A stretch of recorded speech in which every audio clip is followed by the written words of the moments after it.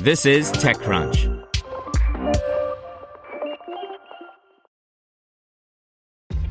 This episode is brought to you by ShipStation.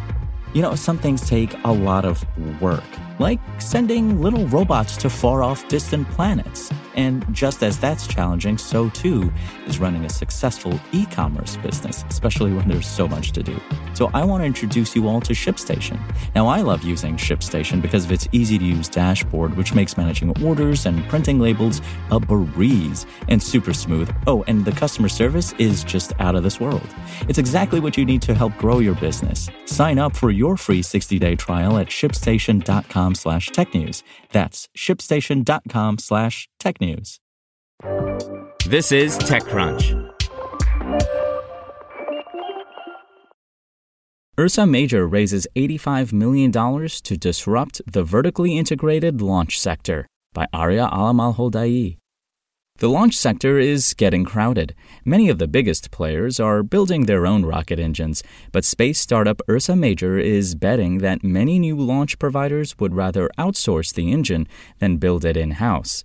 6 years after being founded by former SpaceX and Blue Origin propulsion engineer Joe Laurienti, the company is ready to scale up its ambitions, and it just closed its largest funding round to date to do so, an $85 million Series C led by funds and accounts managed by BlackRock, as well as participation from Exxon, Alsop Louis, Alpha Edison, Dolby Family Ventures, KCK, Space Capital, Explorer One, Harpoon Ventures, and others.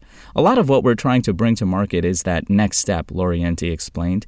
We want to evolve this industry into much faster life cycles. To get there, Ursa Major wants to rapidly manufacture engines, as many as 1 per week in 2022, with 2 per week to follow. Currently, it takes a single employee around 5 days to assemble an engine and up to a few weeks to get it ready to ship to customers.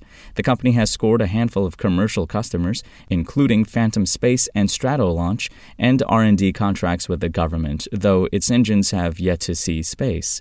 It made sense even 6 years ago that there was going to be a pretty complex ecosystem to launch because space was going to need so much accessibility, Laurienti said. While the cost to launch has declined, the demand for space launch services is only expected to increase through the rest of the decade. Fortune Business Insights estimates that the global market size for launch will grow from $12.67 billion in 2019 to up to $26.16 billion by 2027. But rocket engines are one of the most challenging pieces of equipment to develop. One only has to look to Blue Origin's bumpy efforts to develop BE-4 engines for United Launch Alliance or Elon Musk's letter to employees about a Raptor production crisis to see that engine development is no easy task. The company has 2 products, the Hadley, a 5,000-pound thrust liquid oxygen and kerosene engine which is entering production now, and the Ripley, the next-gen engine that's 10 times more powerful than Hadley with a 50,000-pound thrust. The company is booked to deliver more than 50 Hadley engines next year, with the Ripley coming into production in the next couple of years, Laurienti said. He likened Ursa Major to a company like Intel, which is constantly innovating more powerful processors and outsourcing that expertise to brands like Dell and Lenovo. We really like the notion that we are a technology development company, and the companies that are flying rockets today should not be flying the same engine that they architected for their rocket 10 years ago. That's the paradigm we see in vertical integration.